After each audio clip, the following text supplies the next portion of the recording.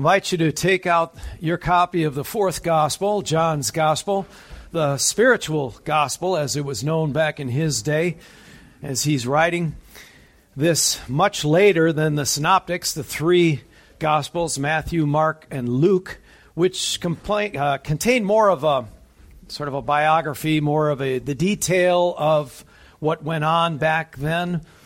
John's account is a little different, yet perfectly complementary to the things that they're saying. And the truths that John discloses are simply to focus on Jesus Christ. That people would know who Jesus is, that they would understand who he is, and that in knowing and seeing who he is, that they would believe, and that they would receive him as their Messiah. And it's amazing as we've gone through this gospel and we've gone through the first chapters, now the first chapters 1 through 6, and we're turning the corner now into chapter 7. And we're looking at verses 1 through 13 to begin with. This is really just another testimony of God's sovereignty in not only the timing, but the perfect obedience of the Son of God, Jesus Christ. So we're looking at 1 through 13 this morning, and let's read that together first of all. After this, Jesus went about in Galilee. He would not go about in Judea because the Jews were seeking to kill him.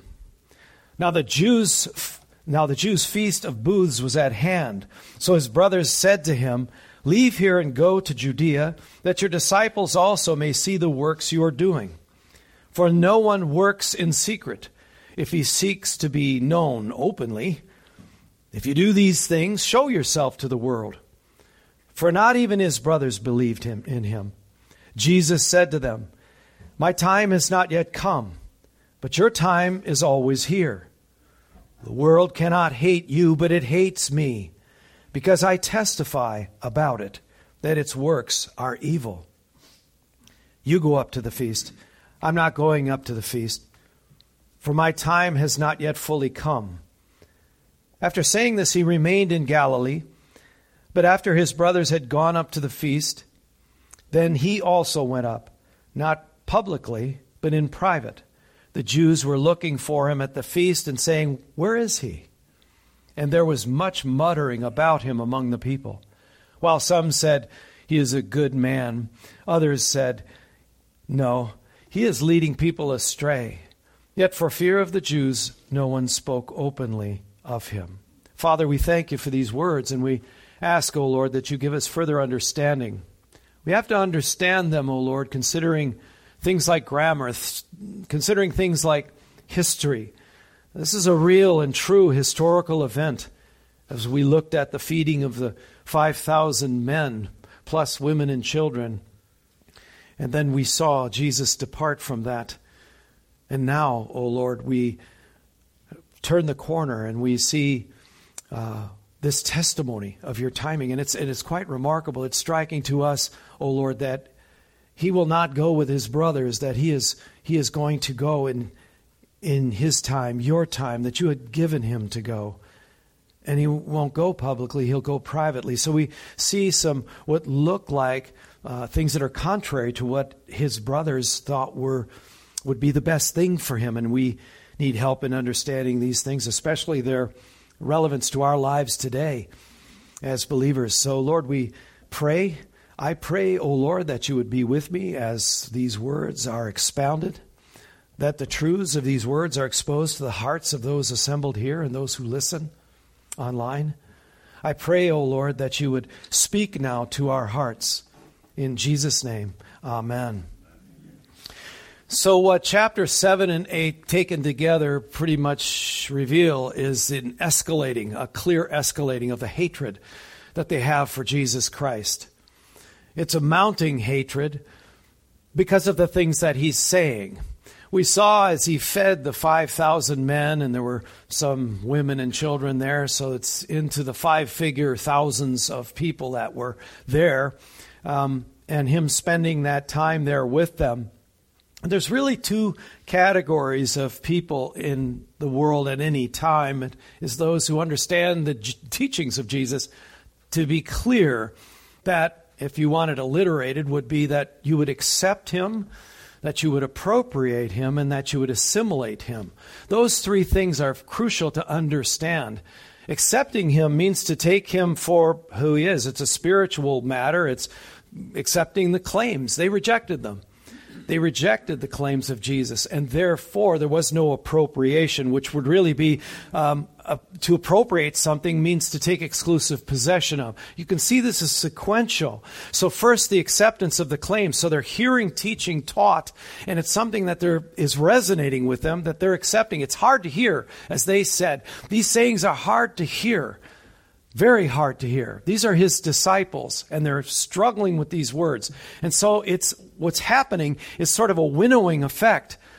Those words are winnowing out those who are accepting over against those who are rejecting.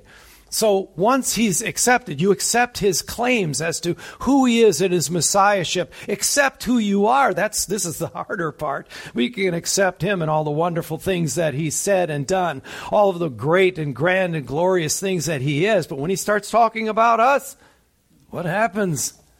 Now, that happened then as well. And we have to be careful because we're at a fork in the road. And that fork you could call his winnowing fork. So the acceptance is accepting the claims, not only about who he is, but who I am, who we are fundamentally in our fallen nature. That would express, at least in a humble, convicted moment, of our need for him. That's when the appropriation happens. So acceptance moves into appropriation insofar as that it's a claim to exclusively possess something or someone. And that's what we do. He's mine. And then you see those pronouns, the me and mine. You see it on God's behalf. You see it on Jesus' behalf. You are mine. I've bought you for a very expensive price. You belong to me. And that belonging happens. It's exclusive. He is my Savior. That would naturally follow. And then the assimilation should be obvious. It comes from the word similar. It's to make similar or alike. Well, we need this to alliterate, so it's assimilation. Somebody who appropriates Christ, somebody who's accepted him and appropriated him, grabbed him, if you will, and said, you are mine, begins to follow him, doesn't want to be away from him, wants to listen to him, wants to let the efficacy of its transformational power start to happen. I want to be, not just listen to him and learn theology, I want to be like him. He's winsome. He's got everything that I'm missing. That's what I want. So these three words are very important if you understand that fork in the road. If you understand what Jesus is doing as he pitches his word, so to speak, and the tines separate out those who say, I want nothing to do with him. And it's not okay to take parts of what he's saying. We talked about that as well. No, it's all of him or it's none of him. That's what he says. So he wants our hearts.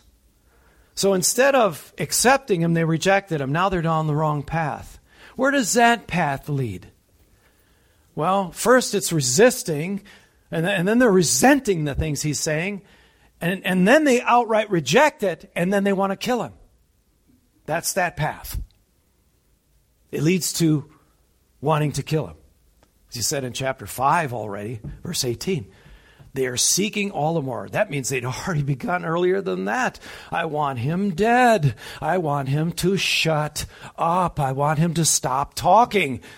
Because when he talks, it bothers me. That's what his words do.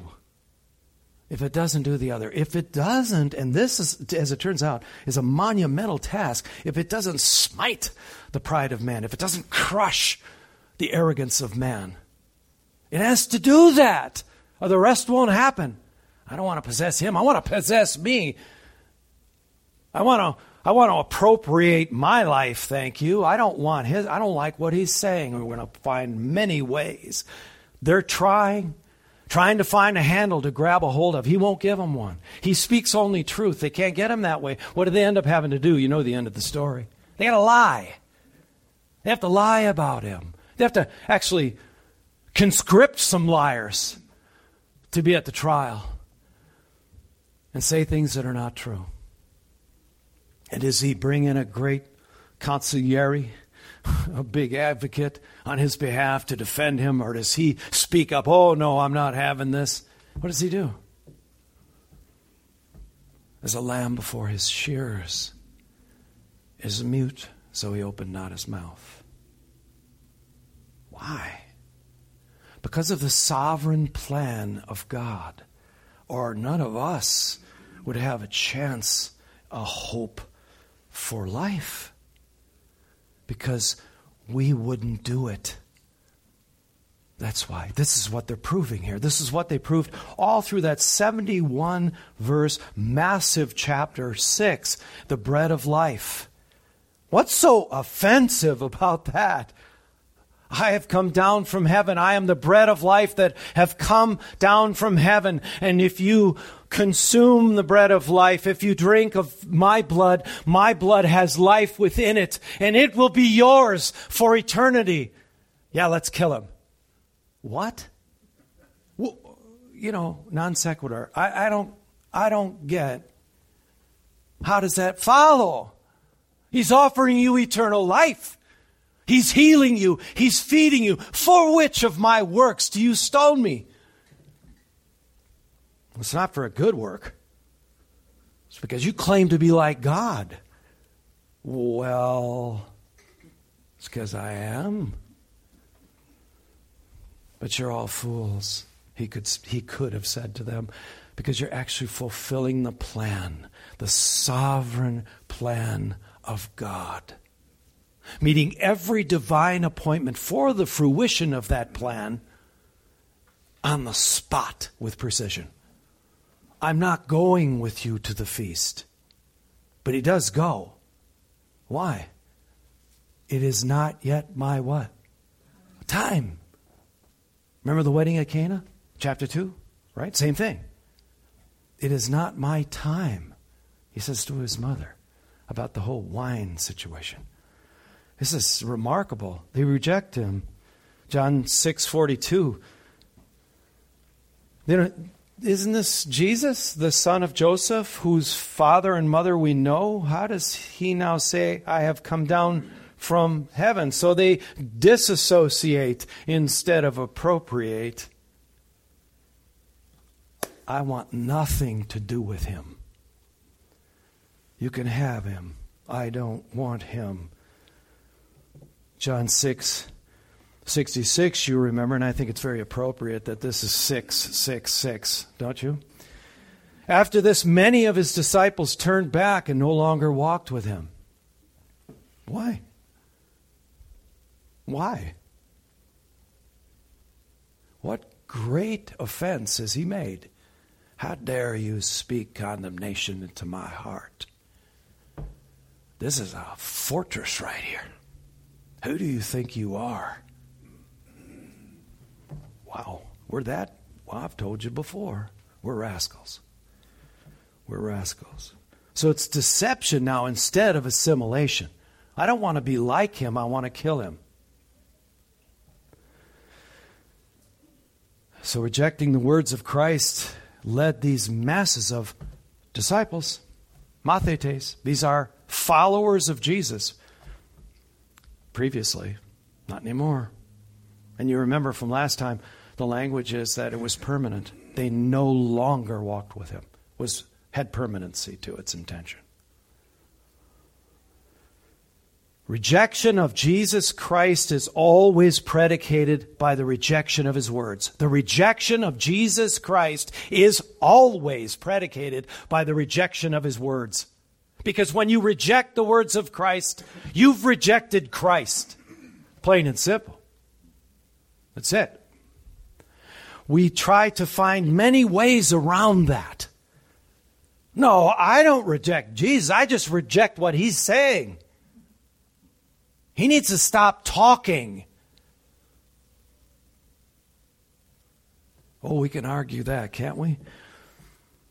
Let's look at this progression just briefly in this introduction. Verse 7, the world hates me, he said, because I testify about it that its works are evil. That's why it hates me. We've just been given a huge revelation there in verse 7. That's why it hates me, because I came to show, to expose. But did he come to judge? No. You need to understand your condition so you recognize your need for a Christ. If I resist those words, those difficult words, to talk about how evil we are so that you will approve of me, so that we can gain big numbers, that would be sinfully remiss of me. Because you might not know how really desperate your situation is. So that's love that spurs him on. Those words are steeped in love, don't you see? I need to know. I needed to know. Coming out of the life that I had in New York City in the 80s, I had to know. Somebody had to have the guts to speak up to me and say, this is what's wrong with you. I don't say that because I'm your judge. Sometimes people come at you that way, right? How well do you receive it? Not well. No, I care about you, and I'm absolutely stricken with grief that you don't recognize your situation. You are perishing. You're perishing. Wake up. Wake up and listen.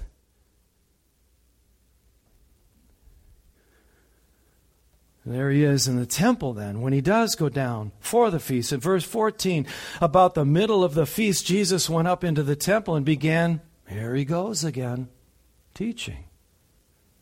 See, that's when it happens, folks.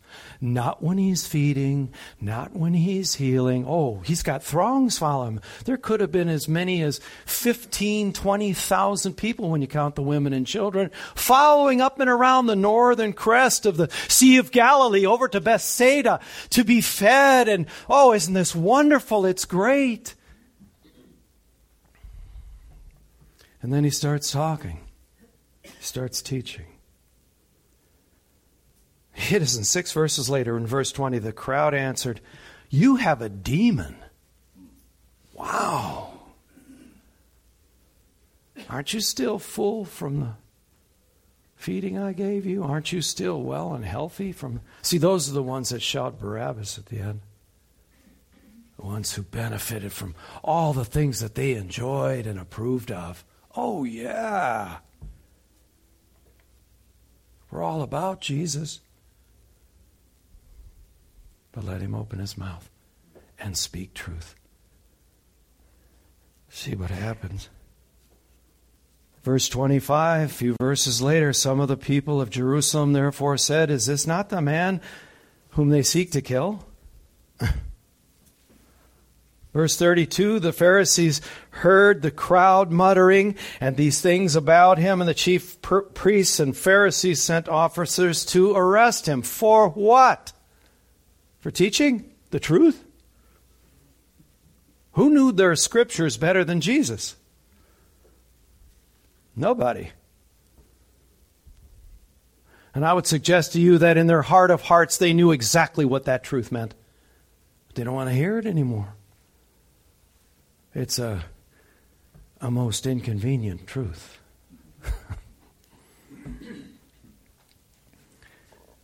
And then in chapter 8, verse 43, "Why do you not understand what I say? It is because you cannot bear to hear my word." That's it. We would love it to be some other reason. No, it's the way you are, Jesus. No. It's just, it's this, it's that. They're going to point to the way he is, or something else. I don't like the way you dress. I don't really like the way you talk. I don't like the way you live. I don't know what it is. I just don't like you. Bye.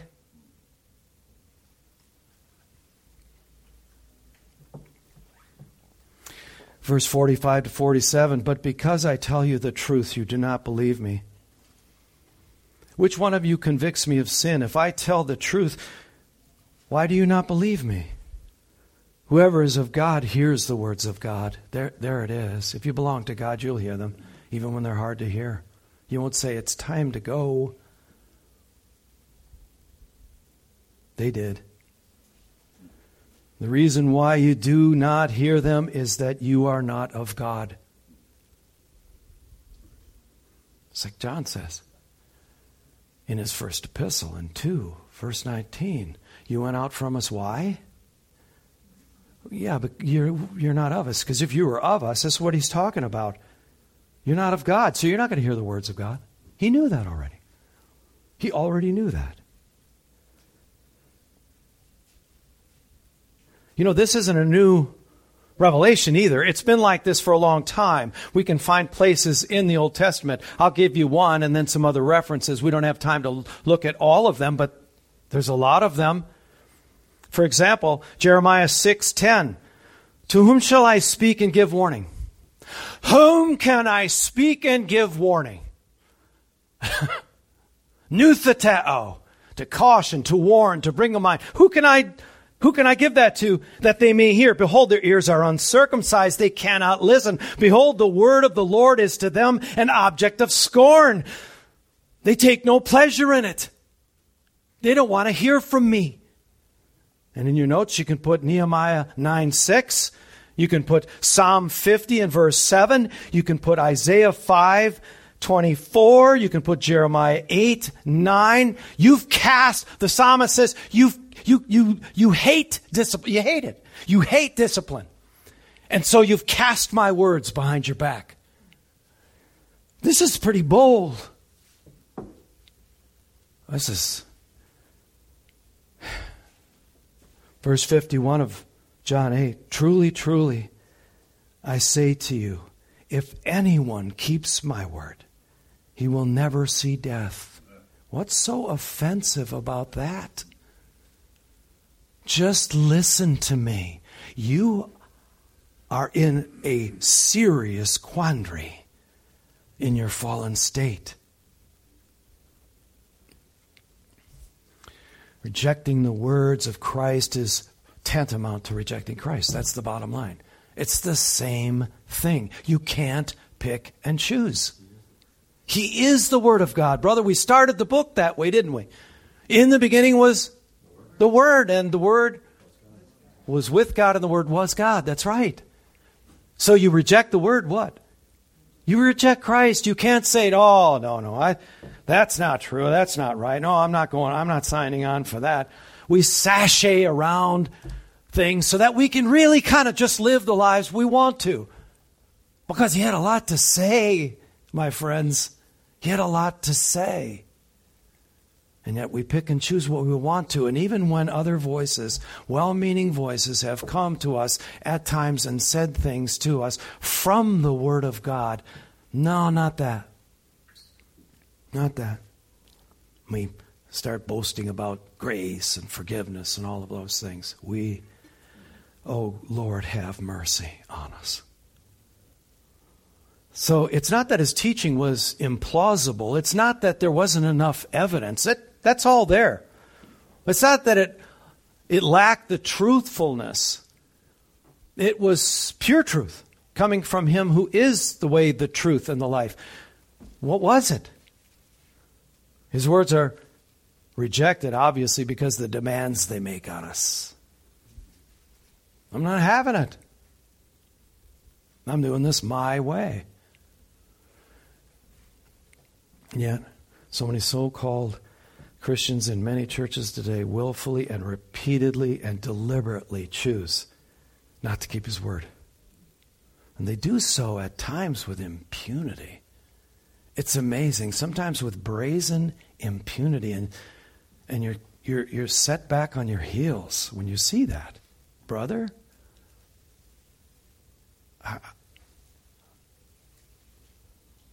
I'm dumbstruck. Help me, because I care about you. So they picked up stones. John 8:59. They picked up stones to throw at him. But he hid himself and went out of the temple. What would you or I have done at that point? They're picking up stones. All you've done is speak the truth, heal them, feed them, care about them, love them, show them the way to eternal life. and they're picking up stones and they're gnashing their teeth like they did with Stephen. I fear to think about what I would do in that case. I mean, to be perfectly honest with you, I think I would just say you're on your own. You remember when Paul got tired in Corinth? You remember that? When we went through in Acts 18, when we were going through the book of Acts? And he lost it. I'm done with you. Your blood is on your own hands. I'm done. And he walks out of the synagogue. Oh, precious Lord. Who shows up? Jesus shows up. Just don't give up. Keep preaching. Keep teaching. I've got many more of my people that need to be saved. Pay no attention. These are lost sheep. This is what lost sheep do, especially when they're wounded. They bite.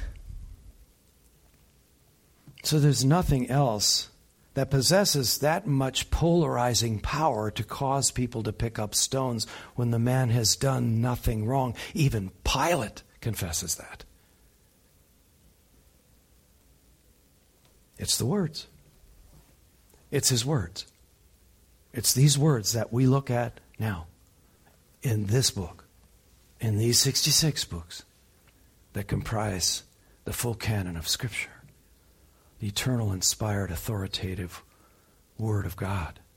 When it comes, you go one way or you go the other. There's no third course.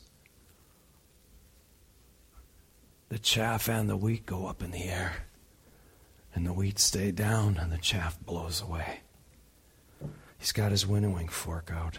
That's what he's doing. Why? Because he's preparing for people, his people, for what's about to come.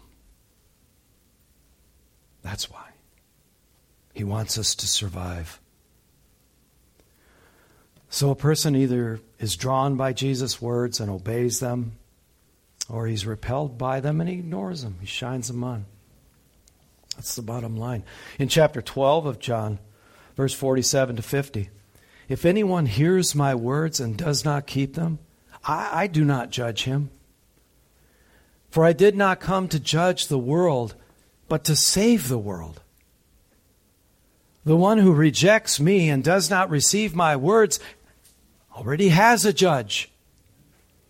The word that I have spoken will judge him on the last day.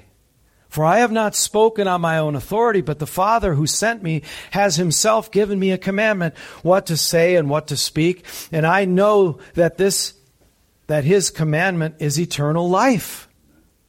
What I say, therefore, I say as the Father has told me. So it's this regenerative activation of the Word of God and the illuminating, powerful work of the Holy Spirit that are at work here through His Word. And it transforms people when they've accepted Him, when they've appropriated Him. He's about the business of assimilation. He's transforming them then. They've been broken. They've been convicted. They understand their utter spiritual bankruptcy and their need for Jesus Christ. And He's transforming them. So Jesus spends 2 days feeding the 5,000 men, the some 15,000, 20,000 people over by Bethsaida on the northeast shore of Sea of Galilee, a couple of days there. And He spends 6 to 7 months discipling the handful of men that remained, which places the emphasis then on discipleship. First, I have to winnow out all that really aren't on board. And is it a small number?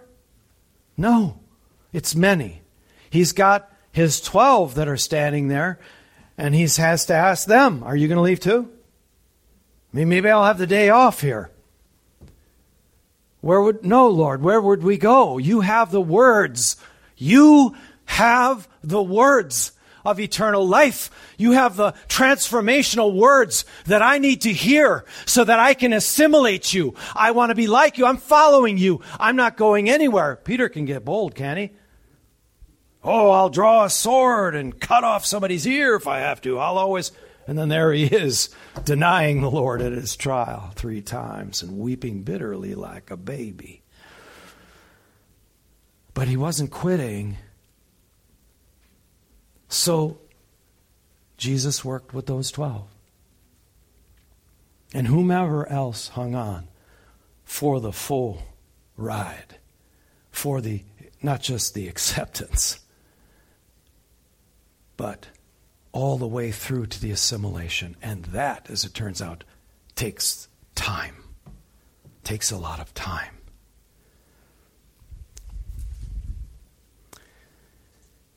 I mentioned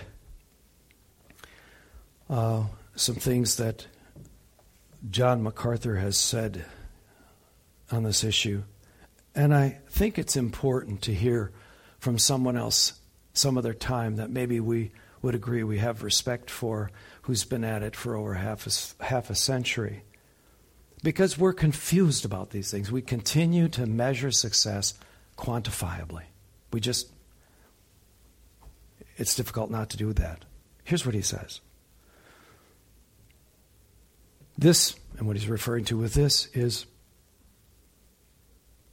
2 days with tens of thousands to get to the 12. This is what he does. Listen. This is what God does. God gathers a crowd for the proclamation of the gospel, for the proclamation of the truth, to declare who he is and why he has come.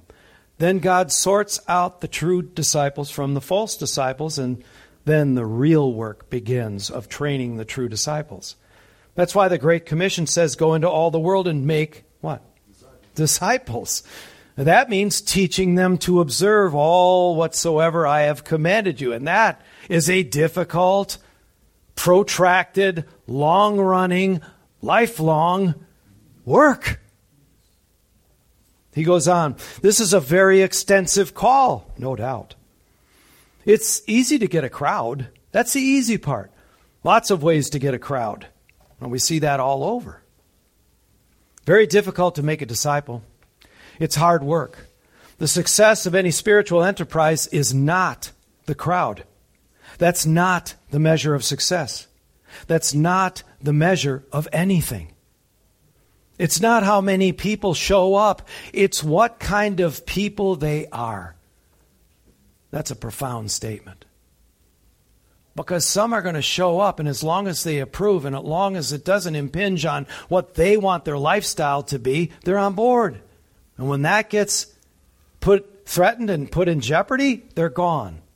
But he's doing that intentionally, is MacArthur's point, and I agree wholeheartedly. He goes on, and where they are in the process of spiritual development. It's what kind of people they are. The Bible doesn't say, get a crowd. See if you can keep them, whether they believe or obey or not. The Bible says get a crowd, hit them with the words of Jesus, and find out who stays. And whoever stays, make disciples out of them. Amen. That's what ministry is. You may have the same size crowd Jesus did. And I think he was the very best communicator, like the best ever. And he collected people who were superficial. And he made it so clear by his words what they needed to believe. He did that so clearly that he drove them away. And then he poured himself into those who remained. This is what discipleship is. We need depth. My, do we need depth?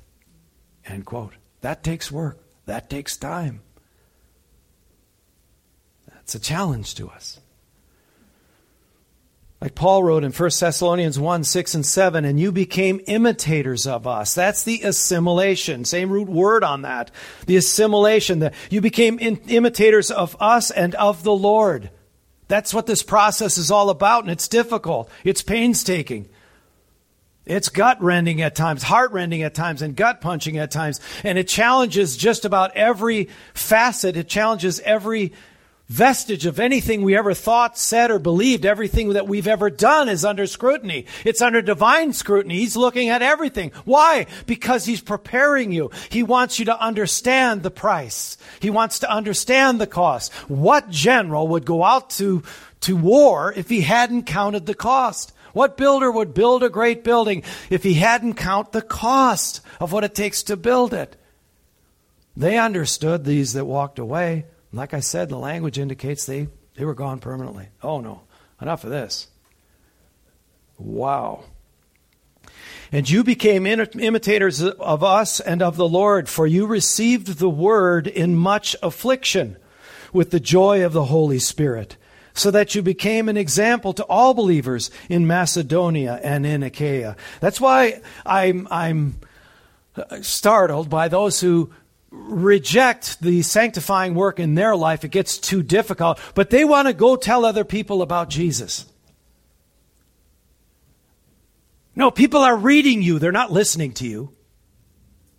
Why? Because their greatest condemnation for Christians is you are a bunch of what? Hypocrites. Are they wrong? I wish they were.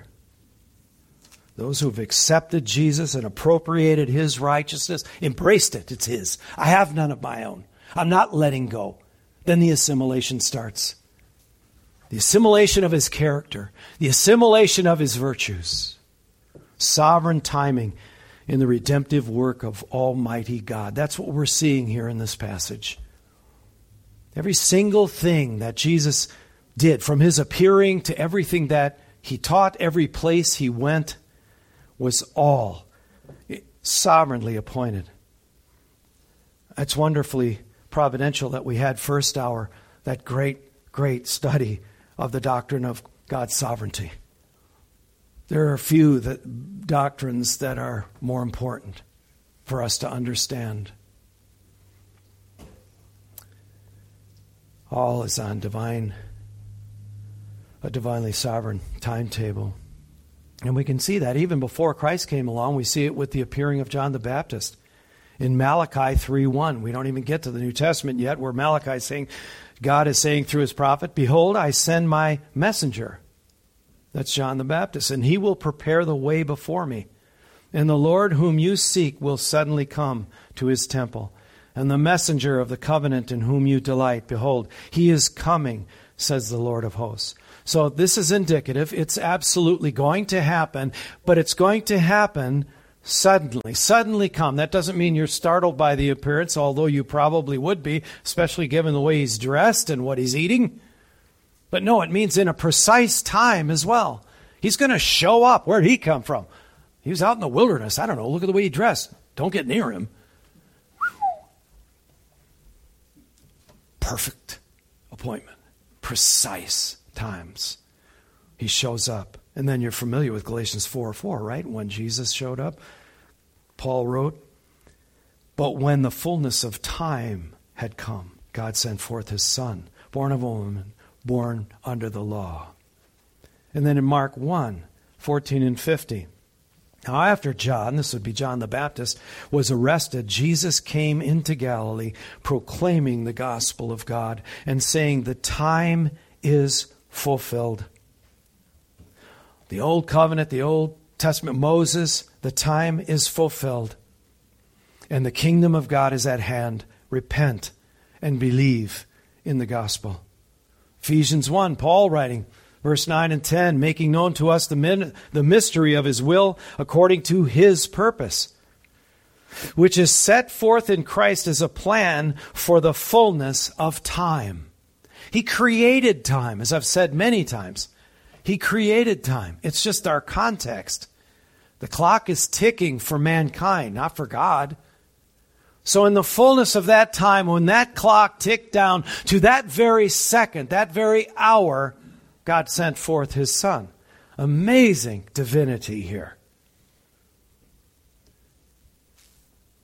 A plan for the fullness of time to unite all things in Him things in heaven and things on earth.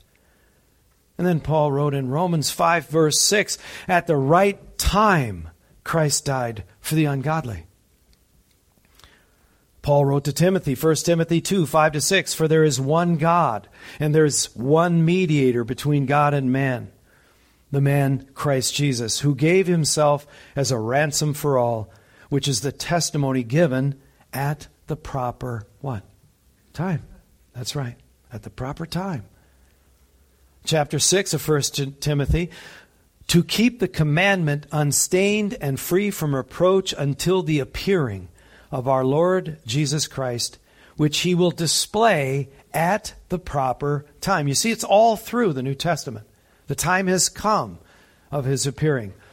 And that's what we see when he's telling his brothers, it isn't time for me to go yet. They don't understand. We don't know if they're just wise guys, or if they're like, no, we'd like to see some of these miracles too, so let's go down together and do these things publicly. If you really believe in them, why wouldn't you do that in a great audience?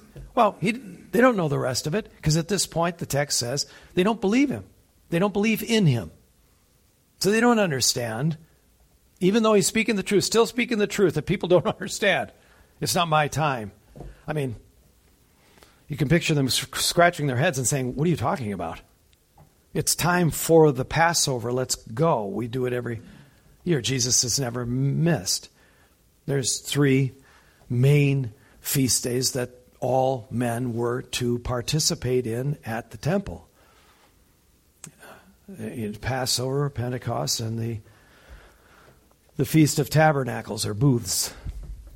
And that's what's going on here. That's what shows the passage of time, by the way, because there's a difference in time between the Passover, which is Tishri, which is the April time frame, and then the Feast of Booths or Tabernacles is in roughly October. So God's timing is perfect. He who is the blessed and only sovereign, as he finishes in verse 15 of 1 Timothy 6.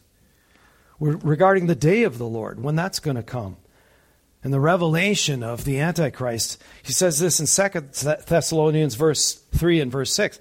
For that day will not come. It will not come. It's just not going to come unless what?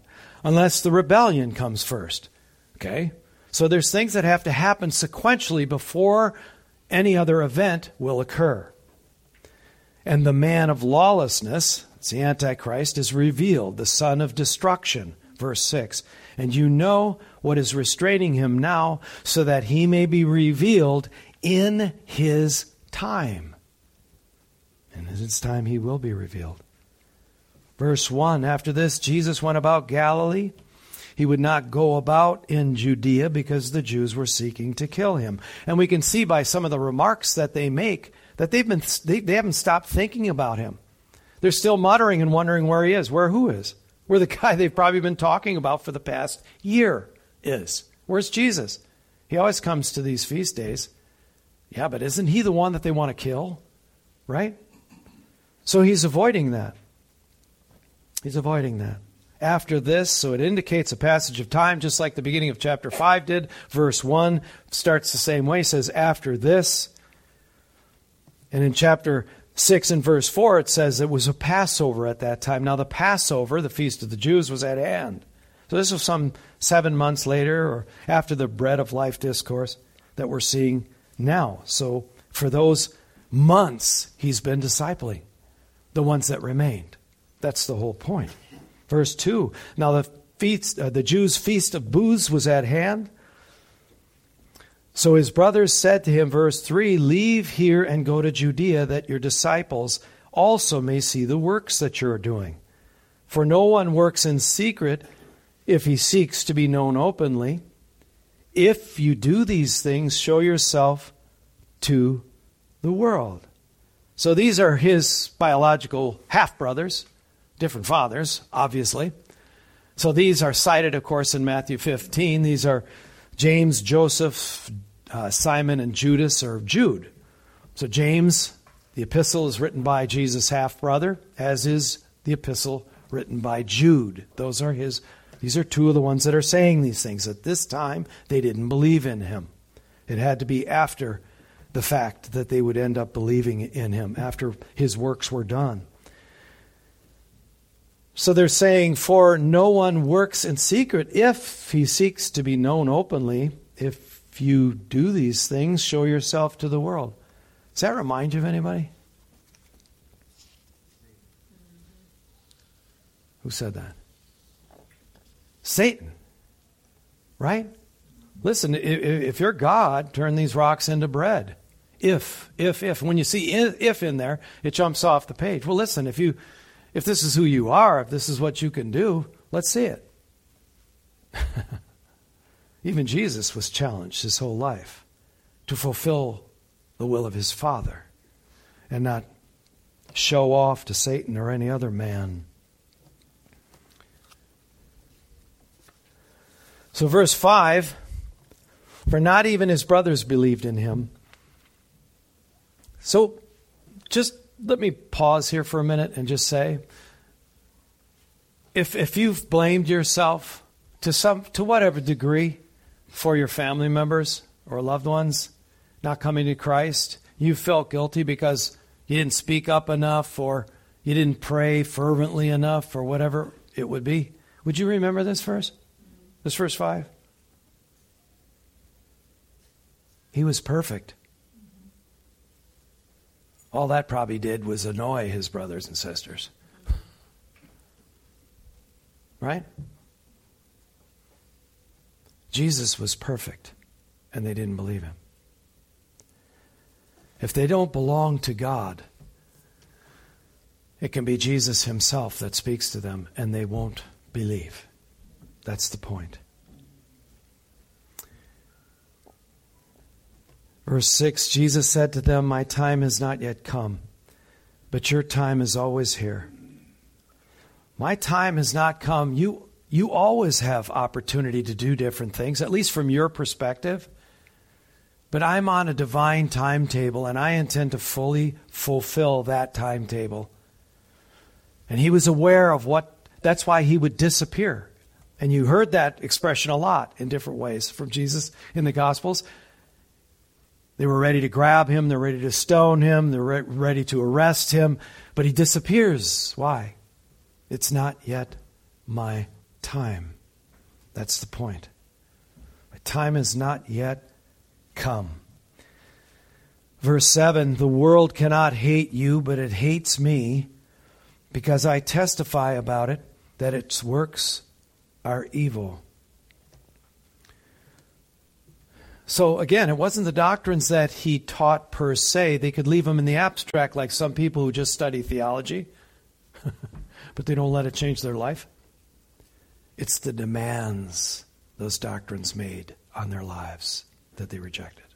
It'll always be that way. It's that way now. It will always be that way. We like accumulating doctrine. It makes us feel better about ourselves. It makes us feel like we're in charge of our growth, when the pitiful thing is we're not really growing because we're not abiding in those words. You are truly my disciples. John 8:31. If you abide in my word, that means you are receiving the transformational efficacy through your contrition and your conviction and your confession and seeking me in repentance and fear.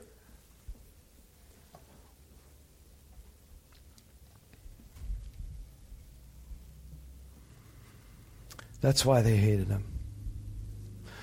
It eventually got him executed. You hang around long enough, that's the end of that game. That's the end of that road. A noose. Stones. And for what? I'll tell you what. For speaking the truth in love. See, we misunderstand. We readjust. We reconfigure what love means. As long as it makes me feel good. As long as it accommodates how I want to live. Because Jesus loves me. That's a hideous misconception. He loves you enough to tell you What's wrong with you? Who else will? You won't. Our pride is too formidable. Our arrogance is just astronomical. Who are you to tell me? Right? That's us. He's speaking the truth in love, and that love will hang him on a cross. You remember when the king of Judah, Jehoshaphat, was dealing with Ahab, the king of Israel? And Ahab wanted Jehoshaphat to get a prophet to prophesy something so he knew what was going to happen. And Jehoshaphat says in 1 Kings 22, 7 and 8, so Jehoshaphat's innocently asking Ahab, is there not another prophet of the Lord of whom we may inquire? And yeah, exactly. And then Ahab says, Micaiah, the son of Imlah, but I hate him, for he never prophesies good concerning me, but evil. So no Micaiah. Wow. 1 Peter 1, 14 to 19, as obedient children. This is what we don't like to hear, by the way. Because the main thesis of it comes right out of Leviticus. Peter's quoting Leviticus. As obedient children, we're already starting to rankle. Do not be conformed to the passions of your former ignorance, but as he who has called you is holy, you also what? Be holy in all of your conduct. Since it is written, here it is, you shall be holy, for I am holy. He could add, I'm preparing you for a place, and you're hanging on to the filth and disgust of the flesh of a fallen, perishing offense to me? Wow. Verse 17, and if you call on him as Father, who judges impartially according to each one's deeds, conduct yourselves with fear throughout the time of your exile, knowing that you were ransomed from the futile ways inherited from your forefathers. And yet many of us will act just like them sometimes, won't we? Not with perishable things such as silver or gold, but with the precious blood of Christ, like that of a lamb without blemish or spot. In other words, they may have tolerated him if he hadn't exposed their wicked hearts. What did you do that for, Jesus? Why did you do that? Don't you want them to like you? Isn't that what we should be doing here? We want people to hear the gospel, don't we? Quit saying things we don't like hearing. Quit speaking of the wickedness of mankind. Stop talking about that. This is real easy. When you were feeding and healing, we had a huge church. It was massive. It was cool. We all loved you. No, you hated him because you despised his words, and you're going to kill him. And that's what's in the heart of man when they spurn his words and toss them behind their backs. I like what J.C. Ryle says here. So we're bringing this in for a landing. True Christians must never be surprised if they are hated, quote unquote, like their Lord. Let us note that unpopularity among men is no proof that a Christian is wrong, either in faith or practice. The common notion of many that it is a good sign of a person's character to be well spoken of by everybody is a great error. When we see how our Lord was regarded by the wicked and worldly of his day, we may well conclude that it is a very poor compliment to be told that we are liked by everybody. There can surely be very little quote-unquote witness about our lives if even the wicked like us, friends of the world, cavorting with the world, hobnobbing with the world. Wow.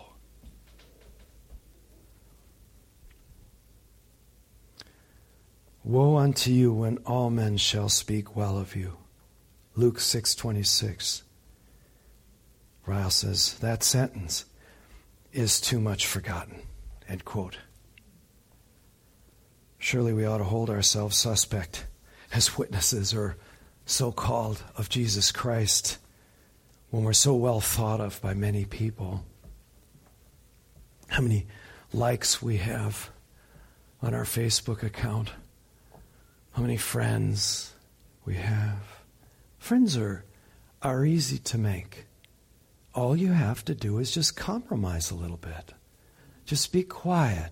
Jesus, that's all we want from you. That's all we wanted. Just be quiet. Please. Or we can get really ugly.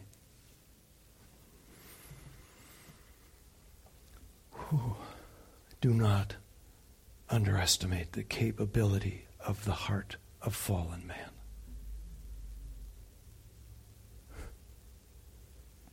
Wow. Verse 8, you go up to the feast. I'm not going, for my time has not fully come. He's not telling them that he's not going. He's just saying, not now. Verse 9, after this, he remained in Galilee. But after his brothers had gone up to the feast, then he also went up, not publicly, but privately. You'd think that he'd make a big show of it, like his brothers recommended. They typically go around Samaria. You remember that, right? You're along the Phoenician coast or over by the Jordan River, but they want to get around Samaria. We're not going in that. They hated it. They hated the people. They didn't even want to touch the dirt. He went right through it, privately. No big show. That's not what it's all about. Big, trendy show. What do the people like? Let's hear it. What do the people like? Big band, programs, popularity, charisma. But dial it down on the hard sayings. Or bye. That's hypocrisy. That's hypocrisy. But after his brothers had gone up to the feast, then he also went up, not publicly, but privately. So he traveled down. Verse 11, the Jews were looking for him at the feast, saying, where is he? And there was much muttering about him among the people, while some said he is a good man, others said he is leading the people astray. They're muttering, they're murmuring. This word generally implies an undercurrent of discontent or dislike. Where is he? And isn't this the guy that they're going to arrest? So the more and more over time that this truth is spoken, the more unhappy the people become. It had been some years since he had been there. Over time, they keep talking about it. And as they keep talking about it behind the scenes, it just festers more and more contempt. It grows its own legs. It becomes this ugly little entity. Where is he? I can't wait till he comes here. And according to now actually it was Jewish historical record, that group grew greater and greater and greater. Not the ones who said he was a good man. He was a good man because it hasn't affected my life yet. I've lasted here for, I've followed him for years, feeding, healing. He said some things that I could nod and say amen to. And that group grew smaller and smaller. And the group that just muttered to themselves behind the scenes and grumbled about him grew bigger and bigger and bigger until they finally killed him. And he was no longer saying things that they accepted or they approved of. His words were indicting them personally with specificity, mind you. Instead of responding with remorse and conviction of their sin, they resisted, resented, and rejected him. Verse 13. Yet for fear of the Jews, no one spoke openly of him. That's always in there, by the way, because there's a weakness to this kind of thing, this muttering and murmuring, this kind of slander. It's a weakness. So there's always fear there, fear of the Jews. So this is a well-established legalistic system that has that kind of power on them.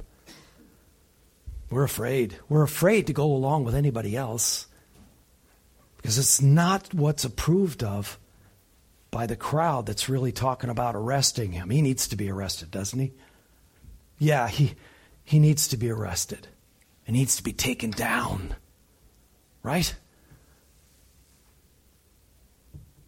Careful. Somebody might hear us. Nevertheless, let's just keep talking about it. J.C. Ryle says this, and then we pray. The fear of man is a powerful principle among most people. That's the truth, folks. Rulers have little idea how many things are secretly talked of sometimes among subjects and kept back from them. God have mercy. That's all I have to say. God have mercy. Father, thank you for this. I thank you, O Lord, as I beg for mercy for these things that resonate with us today. This isn't meant to be kept in the dusty history books. This is perfectly pertinent to our lives because it's your eternal inspired word. It will always speak to every age. There's nothing uncommon happening to us that wasn't common to all men through the ages. For we're contending with the same nemesis, the pride of man, the wicked heart of man. O Lord, help us in the quietness of our hearts to be convicted over these things as you've pierced our hearts and made us aware of them.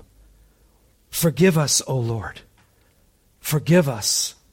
I pray that we would have convicted hearts filled with contrition, knowing that this sovereign God has appointed this time to yet once again remind us of these great truths. So, Lord, don't give up on us. Thank you for the grace of the gospel of Jesus Christ. For those who confess these things, thank you for the cross. Thank you for the shed blood that now becomes our lifeblood for all eternity. In Christ's name we pray. Amen.